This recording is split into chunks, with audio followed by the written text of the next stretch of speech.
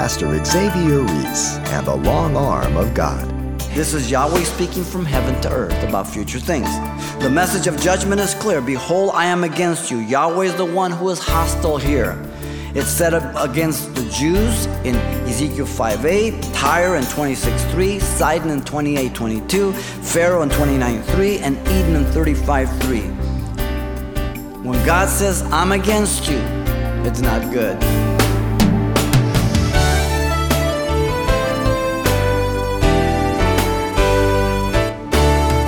Welcome to Simple Truths, the daily half-hour study of God's Word with Xavier Reese, Senior Pastor of Calvary Chapel of Pasadena, California. When the superpower nation of Russia broke up into many smaller nations, most people assumed their threat was over. Though that's man's accepted interpretation of history, God had already authored a completely different story. Today, Pastor Xavier helps unveil that narrative as he brings us today's lesson, Russia Will Invade Israel, Part 1. Let's listen. The prophet Ezekiel was the watchman of the house of Israel, as you know, and he made it clear that the restoration of the land and the nation of Israel would certainly take place. He's told us that from chapter 35 to 37. Ezekiel now brings us to the invasion of Israel by Russia with what seems to be an Islamic confederacy to be destroyed by God. These two chapters are to be taken as an entire section. But the sections are not in chronological order. If this is not recognized, they can be seen as contradicting one another. We must look at the timeline. It's not that easy of a passage, 38 and 39, as some people profess. It has its difficulties. The messages vary in their description of events, if you've read it. You have the general revelation given, then specific details of the same event that are to be put back into it. You're familiar with stuff like that. Genesis 1 and 2, some people think two accounts, chapter 1 and 2, contradicting. No. Chapter 1, the general revelation. Chapter 2, details that need to be put back in, right? The book of Revelation, the same thing. General revelation, and then details get put back in. It's an Eastern book. So if we keep that in mind, then we can understand it a little better. Therefore, we have to think through the content of the message to place each in the right timeline by the context to see where it fits in the latter years. That's a key phrase, in the latter days, which is the last 7 years of tribulation, which complete the time of the Gentile. You find those two phrases in 38:8 and 38:16, last years and last days. That's the context. This invading battle has been placed at different periods of the last 7 years of tribulation. Some have placed it at the beginning, others have placed it in the middle, still others have placed it at the end of the Great Tribulation, and still others have placed it at the end of the 1,000-year reign. Now, none are problem-free. Some have more problems than others, and some just don't fit at all. But if we see these chapters as describing a single battle that takes place at a set point in time, followed by the various details, resulting in other events ending with the recognition of God by Israel and the nations at the end of the 7 years, then it makes perfect sense. I see this battle, the invasion of Israel by Russia, taking place at the beginning of the tribulation, simultaneously with the rapture of the church, or right after it. I used to say maybe before, but I don't even accept that now. Because if it's before the rapture, then that destroys the doctrine of imminence, that Christ can come back anytime. It has to be right at the rapture or right after the rapture. Because no man knows when Jesus is coming for his church. First, these two chapters take place during a time of peace. Very important that we see this. Peace and safety. This will take place when Israel makes her covenant with the Antichrist. The last 7 years, Daniel 9:27. Israel's not in peace right now. It will take place when they make the Antichrist covenant, Daniel 9:27. Secondly, the Jews burned the weapons of warfare for fuel for 7 years. That's the exact number of the tribulation and great tribulation. Ezekiel 39:9 tells us 7 years. I am bound to those 7 years. I can't just ignore them. I have to fit in the scheme of prophecy. And thirdly, the acknowledgement of God by Israel as their God does not take place till the middle of the tribulation, we know. When the Antichrist declares himself God and he walked in the temple, and then Israel flees to Petra. 2 Thessalonians 2, 3, and 4, Revelations 12, 13 through 17. So when it declares to us that Israel acknowledges God in the nations, we have to look at the context closely. It cannot be at the beginning. Because if it is, how can Israel acknowledge God at the beginning of the 7 years and make a covenant with the Antichrist? It can't be.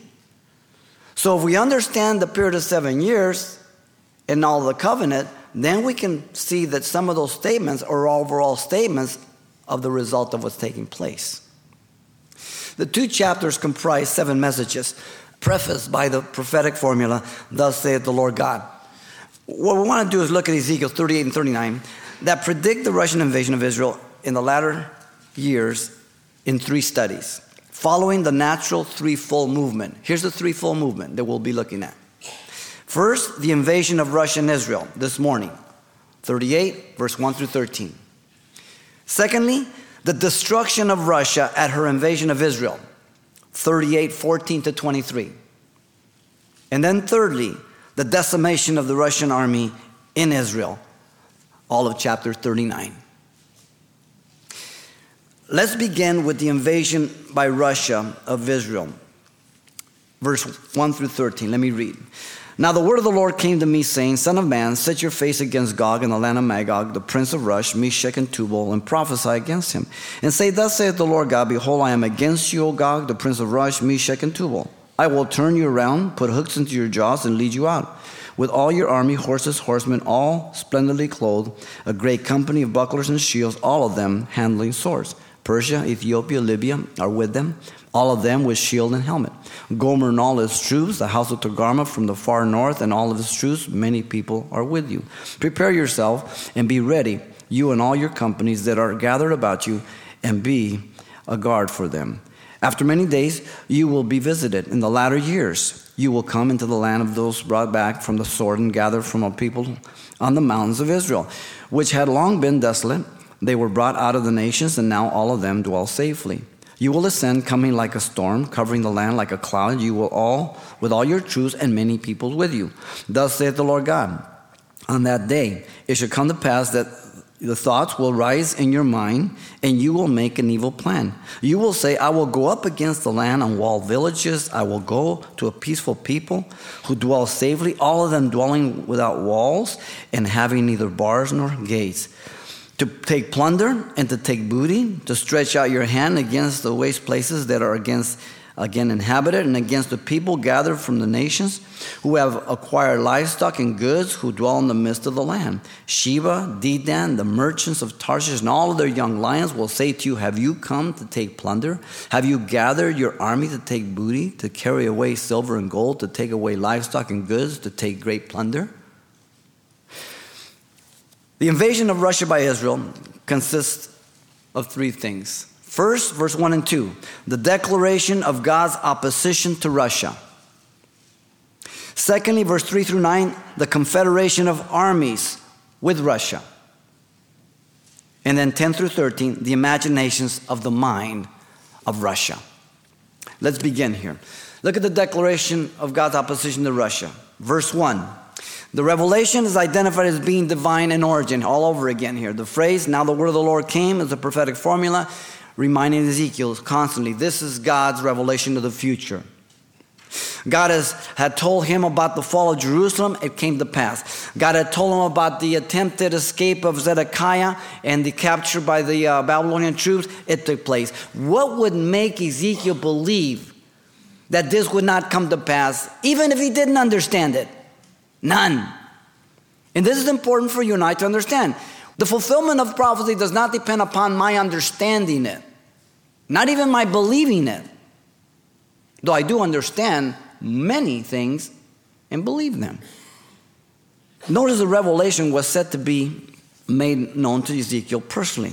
It came to me saying. Now look at the commission of the prophet. It was one of judgment. The one who was human and frail by the title Son of Man would be the channel of God. The title again appears 93 times in the book. The title is used of Daniel. Jesus used it for himself 81 times in the gospel. The prophet was to set his face against Gog, implying judgment under the wrath of God. Please note that 14 times is stated in the book.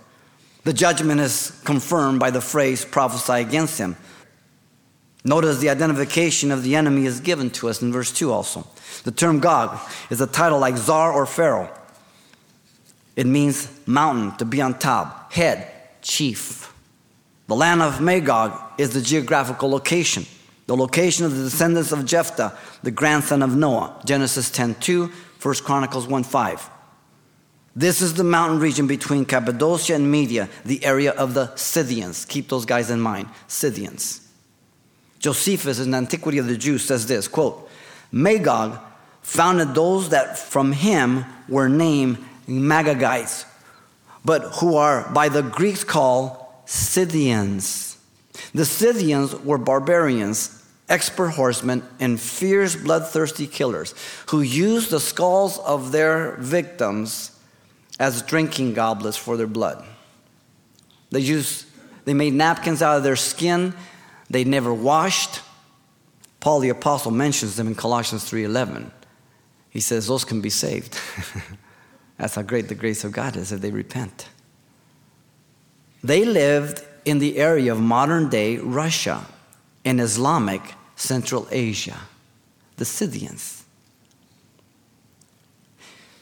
The late President Ronald Reagan was right when he said the Soviet Union was an evil country. We seem to have forgotten her history the last 25 years. She has not changed. Notice the Prince of Rosh, Meshech, and Tubal further describe the geographical area under judgment. Rosh has been interpreted by many as a reference to the name Russia. Now, the majority of modern critical liberal commentators say we're out to lunch when we do this, interpreted Russia. Yet Gesenius, the 19th century German professor, considered the father of modern lexicography, because of the lexicon we have Gesenius, conclude that Rosh refers undoubtedly to the Russians. In fact, I even hate to mention it, but Voltaire, the French atheist philosopher who hated Christians, wanted to disprove the Bible so much that he traced diligently the genealogy of Noah. And he came up with the conclusion against his own will that Rosh was Russia. Meshech, Moscow, Tubal, Tobolsk, the cities of Russia. The area and countries in eastern modern Turkey, southwest of Russia, and northwest of Iran related to the ancient Scythians is the area. There's the tie. Meshech and Tubal were the brothers of Magog. All three were sons of Japheth, who originally settled the land bordering the Mediterranean and the Black Sea. I've given you the scriptures in Genesis and 1 Chronicles. Both traded with Tyre, by the way, in Ezekiel 27:13. You know, a policeman was able to make a positive identification of a very dangerous suspect by three things. As he was looking, they gave him the car he was driving, the birthmark on his left cheek, and a tattoo on his right forearm. And with those three distinctive marks, he was able to positively identify the criminal. And so Russia is positively identified here by her name, her geographical location, and her evil character that we see. She cannot be mistaken. Russia has been an independent country since the dissolution of the Soviet Union in December of 1991. But she is alive and will revive to attack Israel. People thought that that's it, Russia's through, the Bible's wrong. No, it isn't. I told you in 91, hang on, she'll come alive. Russia's membership in the United Nations is one of 5 states with permanent membership on the United Nations Security Council and veto power. It is also one of the 5 recognized nuclear weapon states under the Nuclear Non-Proliferation Treaty and possesses the world's largest stockpile of weapons of mass destruction to the present day. Russia is also part of the Commonwealth of Independent States, the group of former Soviet republics, as well as the Quartet and the G8. An article, Russia sells sophisticated missile systems capable of repelling U.S. and Israeli air missile assaults, November 27, 2006, Dabka files. Listen closely. The first of 29 Tor M1 systems in the $700 million deal have been delivered to Iran by Moscow, despite U.S. opposition to their sales of the weapons, widely regarded as the most advanced in its kind in the world. Some Iranian and Russian air defense experts say its full deployment at Iran's nuclear installation will make them virtually invulnerable to American and Israeli attack in the foreseeable future. Therefore, no more than 6 months remain in the Russian Tor M1 system are in place. Dabka file says military sources disclose that Iran's military and Revolutionary Guards units are on top alert for war. Tehran is determined not to be caught napping by any surprise attack. The fact that officials in Moscow, albeit unidentified, announced that Tor M1 missiles delivered to Iran indicates that Russian President Vladimir Putin has decided to shrug off U.S. objections, so he's just ignoring these whole things.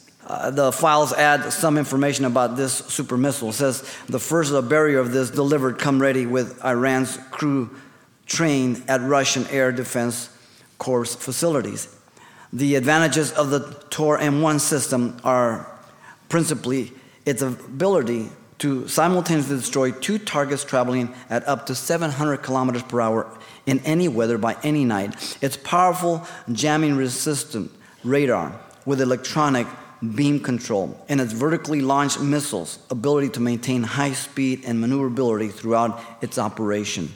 According to the military experts, the 3M Pulse dual electronic beam steered EF band surveillance radar feeds to digital fire control computers, range and elevation, plus automatic threat evaluation data, up to 48 targets. This is high-tech stuff. The 10 most dangerous targets are automatically tracked and prioritized for engagement by the weapon itself. The maximum radar range is billed as 25 kilometers, but maybe more. 06, the United States called on all countries to stop all arms exports to Iran. It has not ceased. Russia is at the forefront of this. The declaration of God's opposition to Russia is for judgment. Now, don't walk out of here saying Xavier says Jesus is coming this year. I'm not telling you no dates. I'm taking Ezekiel's text, we're interpreting it, and we're putting things that are going on in the world side by side, and we're saying this could be the scenario. We don't know if it is. You understand? But we're looking at the text and allow it to speak for itself. Now, notice secondly, in verse 3 through 9, we have the confederation of armies with Russia. Verse 3, the initiation by Russia as head brings her judgment. She's the one responsible. The authority of revelation continues to be affirmed divine, thus saith the Lord God. This is the first of 7 messages by the formula. This is Yahweh speaking from heaven to earth about future things. The message of judgment is clear. Behold, I am against you. Yahweh is the one who is hostile here. It's set up against the Jews in Ezekiel 5:8, Tyre in 26:3, Sidon in 28:22, Pharaoh in 29:3, and Eden in 35:3. When God says, I'm against you, it's not good.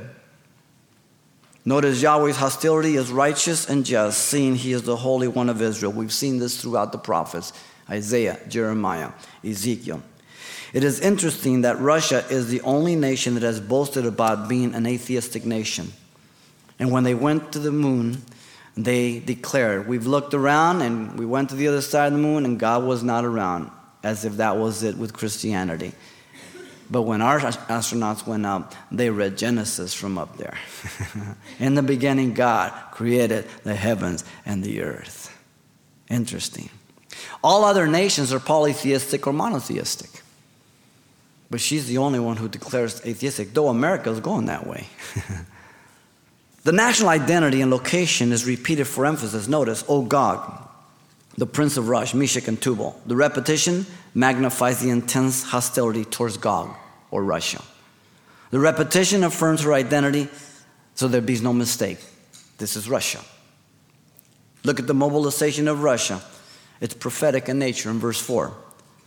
The one in control of history is Yahweh. I will turn you around, put hooks into your jaws, and lead you out. The prophecy repeats this many times with the personal pronoun I, referring to God himself. 38 times in these two chapters. I.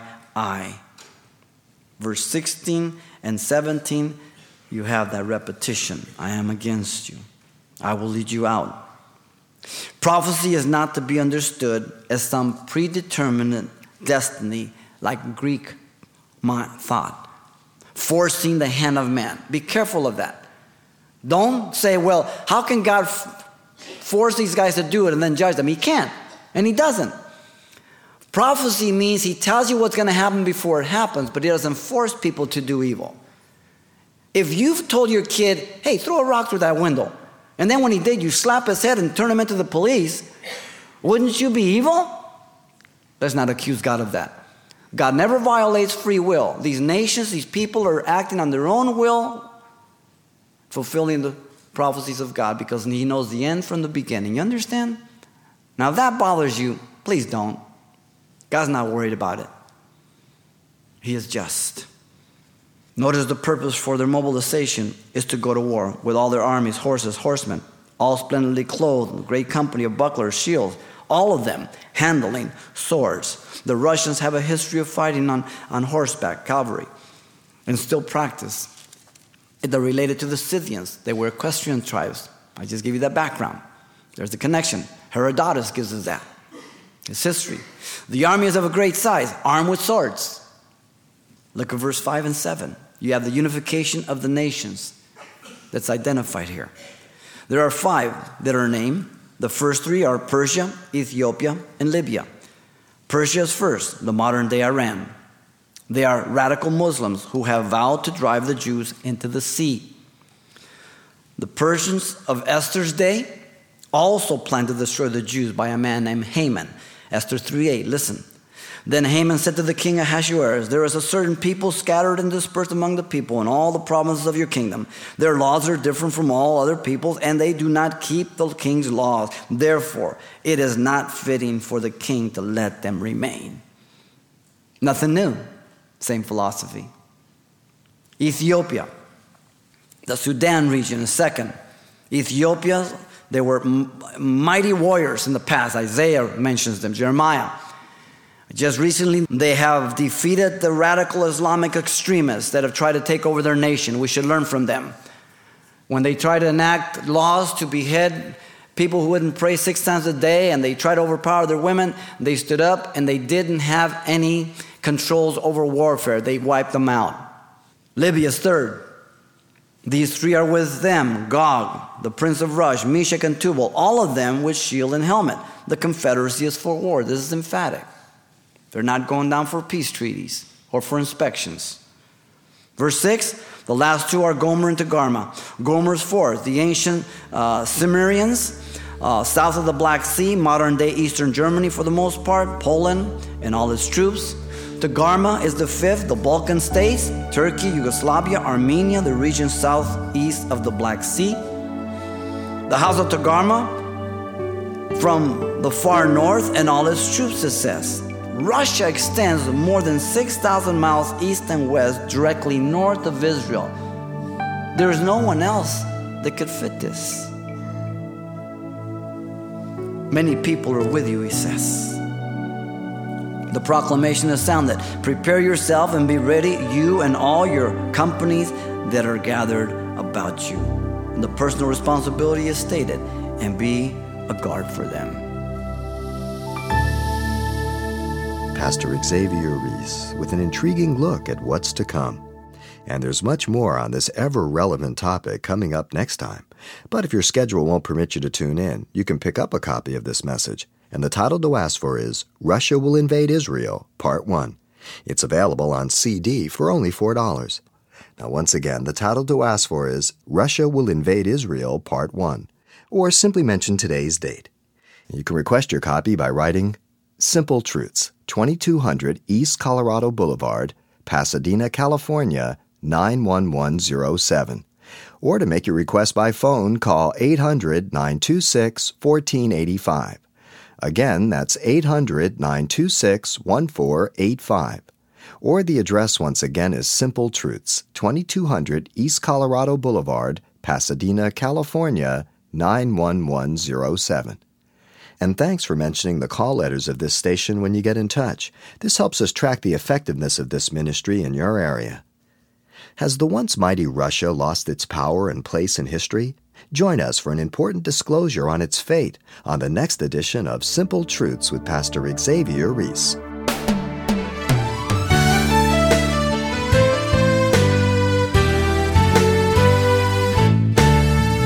Simple Truths with Pastor Xavier Reese, a daily half-hour broadcast, is a radio ministry of Calvary Chapel of Pasadena, California. www.calvarychapelpasadena.com.